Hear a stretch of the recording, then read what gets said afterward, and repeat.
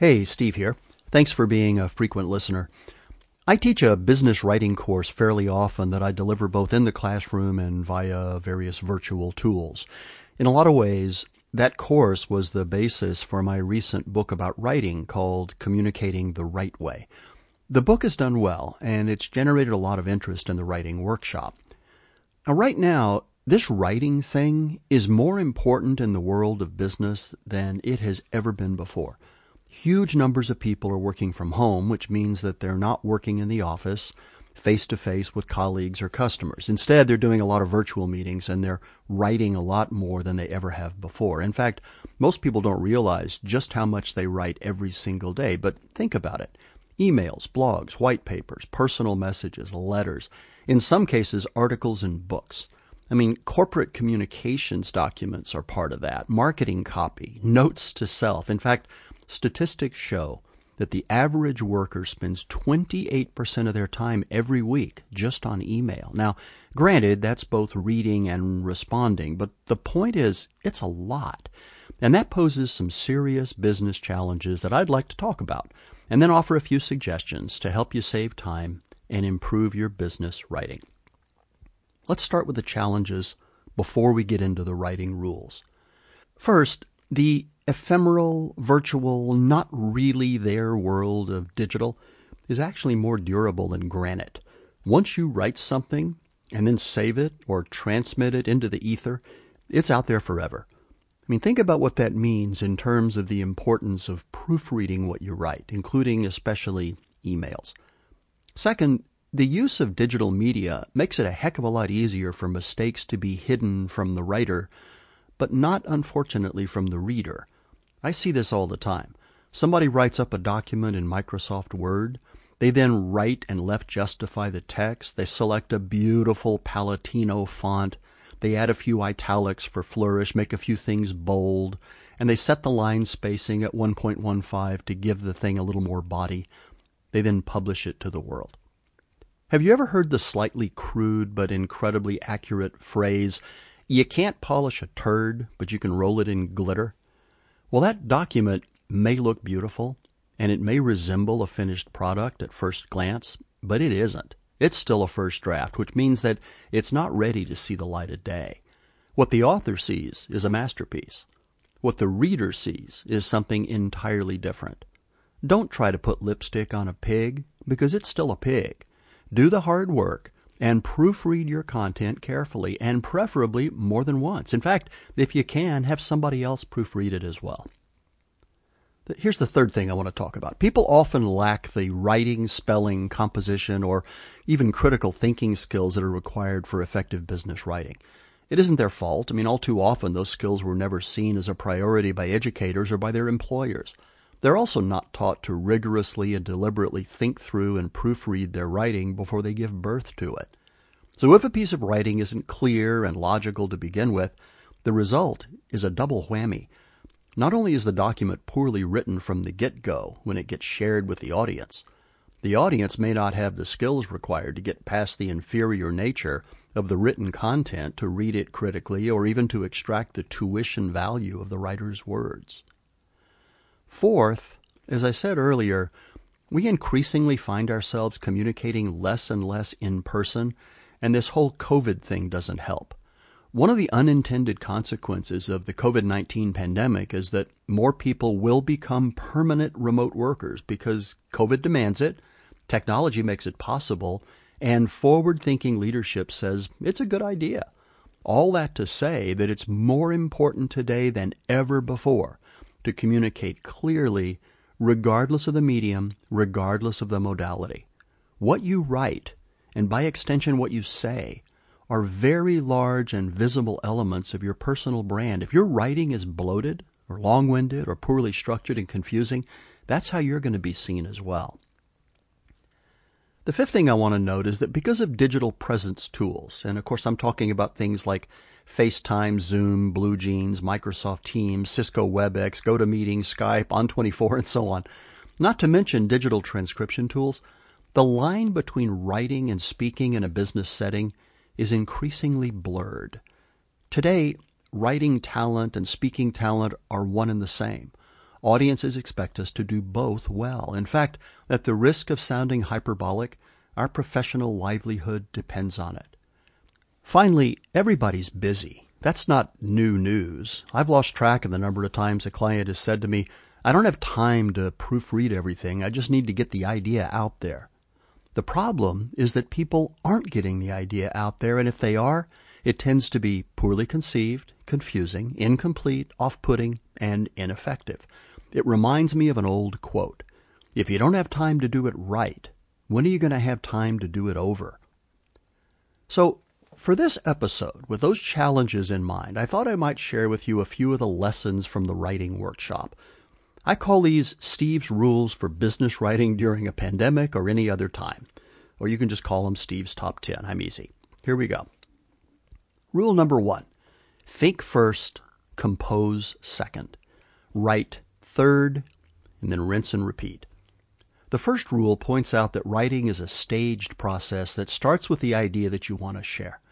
Keep in mind that the number one reason we write is to convey information to somebody else that's going to cause a behavioral change. Remember the list of written products I mentioned earlier? Emails, blogs, white papers, and so on? Well, think about the ones that you create. Why do you send emails? What do you expect in return? Why do you write your blog? How about that white paper you put together? What was the intent of writing and publishing it? And for those of you in marketing, isn't the copy you write intended to create a change in behavior? My point here is that the change you're looking for won't happen if the writing that drives it isn't clear. And that brings us to rule number 2. Clarity is your friend. I have a good friend, a very technical good friend, who likes to say that as soon as he can explain a technical concept that he's working on to a 6-year-old, he's ready to write and talk about it with his customers. He proved this to me recently when he explained to his daughter what a lithium niobate modulator is used for, and she understood him. By the way, a lithium niobate modulator is used to modify a beam of light in various ways to make it carry data. Okay, rule number 3. Writing is sold by weight, not by volume. Remember when they used to print that on cereal boxes? Maybe they still do, I don't know.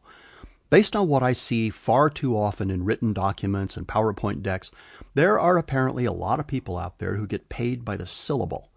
When you write with the expectation that someone else will read what you write, economy matters. It's not the volume of words that counts. What counts is the impact that your words have on the reader. I call this avoiding empty calories. And that brings us to the next 4 rules because they're all related. Rule number 4 is all about displacing the competition.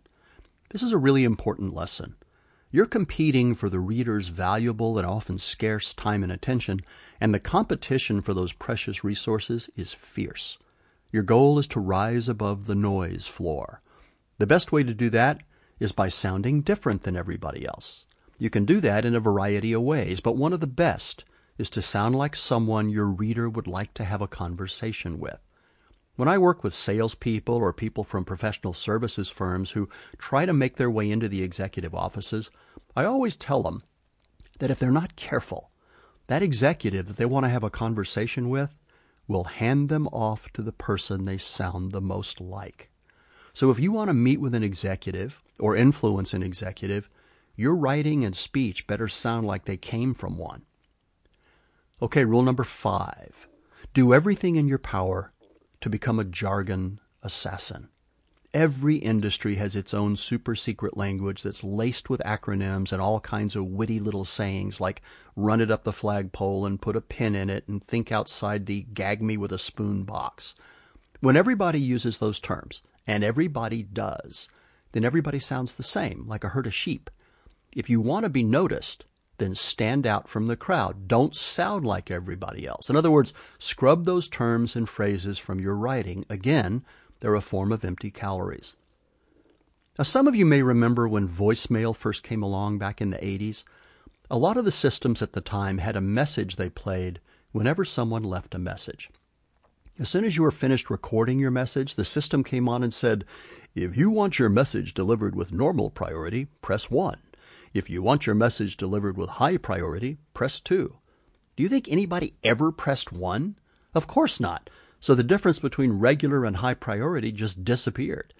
You can't stand out in the crowd if you're part of the crowd. So make an effort to sound different than everybody else. Avoid those empty calories. Okay, rule number 6, which I call Newton's fourth law, conservation of adverbs and adjectives. There's nothing wrong with words that modify a noun. Remember, a noun is person, place, or thing. But business writing today seems to be infatuated with them. They're kind of like icing on a cupcake. The first bite is wonderful, but the next few bites are overkill.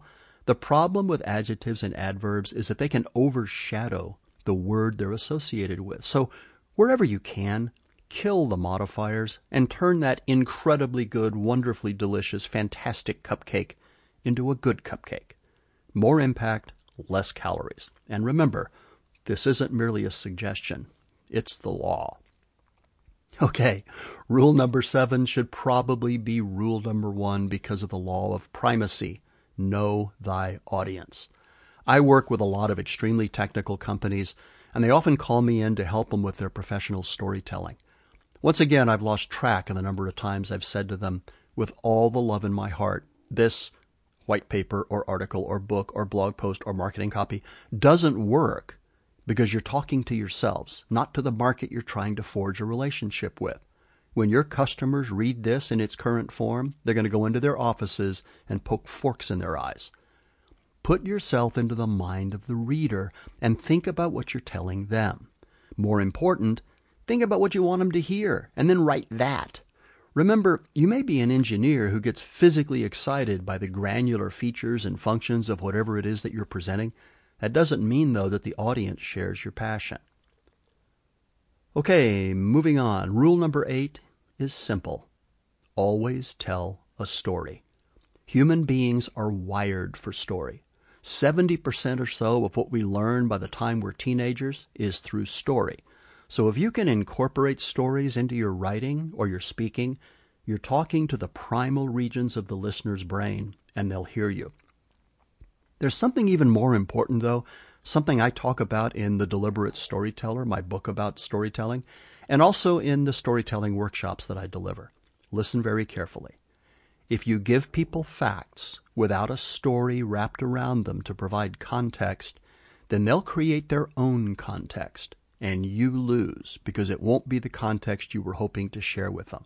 Not only that, they'll remember your facts if you wrap them in a story, because it works every time. Rule number 9 of business writing tips is that you should always write with a bias for action. In other words, be clear about your expectations of the reader and make it easy for them to see a path that leads to the action you seek. And finally, choose your medium wisely. This is the 10th rule. The good news is that we have a host of media that we can use to deliver our messages, but that can also be the bad news. A full featured WebEx session is absolutely wonderful with all of its bells and whistles, but it also risks falling into what I call the Jurassic Park effect of media selection. Just because the medium has all those features doesn't mean you should use them all. There are situations where the most effective medium is a simple phone call or a well-composed brief email, so choose wisely. That's my top 10 list for business writing effectiveness. Physically distanced as we are right now, with no discernible end in sight, and the very real prospect that this may be our new working arrangement on at least a semi-permanent basis, we have to be as clear in our writing as we are when we meet face to face. And we're not always that clear in that situation either. As I said earlier, your writing and the way you speak are reflections of who you are. If your writing or your speaking are bloated, long-winded, and hard to understand, that's how your readers and your listeners are going to see you. So please take what I said here seriously. It really makes a difference. And if you're interested in the writing workshop for yourself or your company, let me know and I'll send you some information. It consists of a 2-hour webinar, and it's based on my book, Communicating the Right Way. Thanks for listening. See you in the next episode. Take care. Hey, thanks for dropping by. I'm Steve Shepard, the host of the Natural Curiosity Project, where we're committed to the idea that curiosity leads to discovery, discovery leads to knowledge, knowledge leads to insight, and insight leads to understanding. In every episode, we explore some topic that piqued our curiosity enough to make us want to share it with you. I hope you enjoy the journey. And if you did, I'd appreciate it if you'd leave a comment over at iTunes or SoundCloud, wherever you listen to the podcast. Thank you very much. We'll see you in the next episode.